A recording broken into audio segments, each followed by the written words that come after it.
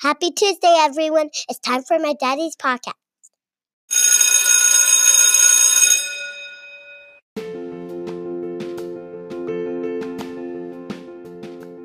Welcome to the Lessons for Success podcast. I'm your host, Adam Wardlaw, middle school science teacher and high school football coach in South Carolina, USA.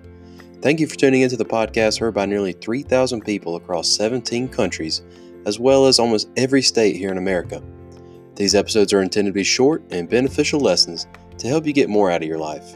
You can keep up with the show on Instagram, Facebook, Twitter, YouTube, and even TikTok by searching at L4S Show. And remember, that's the number 4. If you're listening on an iPhone, go ahead and give the show a 5-star rating on Apple Podcasts to help keep our growing community going. Now let's start the show.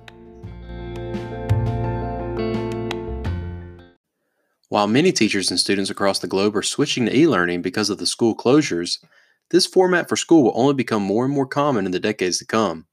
In this episode, I'm going to be sharing 3 tips to help you excel at e-learning. Welcome back, everybody, to the Lessons for Success show. It's been all over the news and social media these last few weeks, schools switching to virtual platforms to facilitate both social distancing and the educational process. While for many this may be a headache, because of the swift change almost 3 quarters through a school year, this time can actually be used to develop skills in relation to this form of learning. If I was a betting man, I would guess that school in the traditional sense will become more and more obsolete in the next few decades. More students will opt for the flexibility and personalization of online school. Here are 3 tips that will help you do better in the e-learning setting, both now and down the road. Tip number 1. Build a schedule for your courses. Online school is great because it's way more flexible than the traditional school day. You can pick and choose when you want to work on your studies. One thing that stumps many students is their lack of time management. There's only one way to get better at this, and that's to practice. Look at your schedule. Which courses will take you longer to work on? We all know there are some classes that come easier to you than others, so plan accordingly. This is going to take some reflection on your part. Does math come easy to you? Well, then perhaps you need to shave off some time devoted to that subject and add it to your block of time devoted to a more challenging course for you. If you're like me, it would be reading and writing. When you're planning your schedule, ask yourself how many days a week do you want to be working on your schoolwork. The more days you provide, the lower each session can be, and it'll equal out to the right amount of time.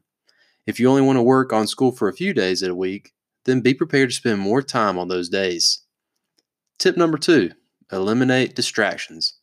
I know it's 2020 and we're surrounded by TVs, cell phones, gaming consoles, siblings, pets, and a million other things that can distract us.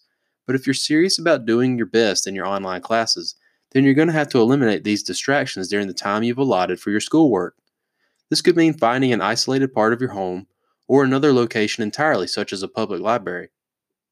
Perhaps playing some classical music or study beats through your headphones can help you focus on your work at hand.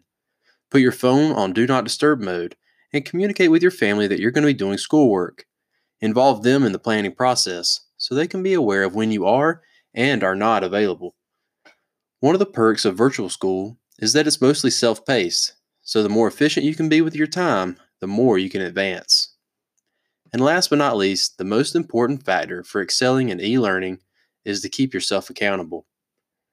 We've talked about being honest with yourself before on the podcast, and it cannot be stressed enough.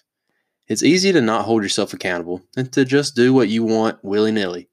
But when it comes to virtual school, the responsibility of your success is up to you.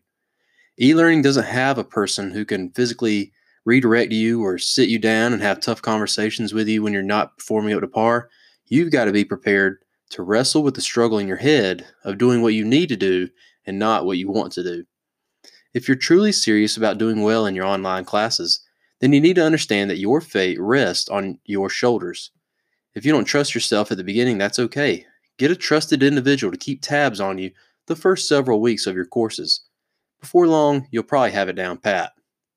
So there you have it, guys. 3 tips that can help you get the most out of your e-learning experience. I personally prefer to be in a physical classroom, but I can admit that this method of education has some great perks. If you're out there listening, what are some questions you have about e-learning? If you're an online student, what are some tips that you can share with the listeners? Drop your thoughts in the comments below or reach out to the show on social media and let me know. That's it for this episode. Thanks for listening, everybody. I'll talk to you guys tomorrow on a brand new episode of the Lessons for Success podcast.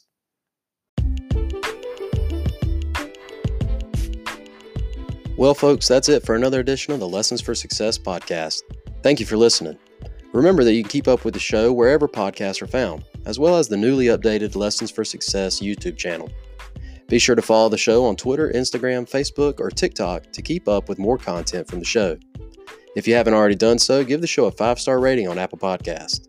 That's all the time I have for today. Be sure to tune in for the next episode of the Lessons for Success show.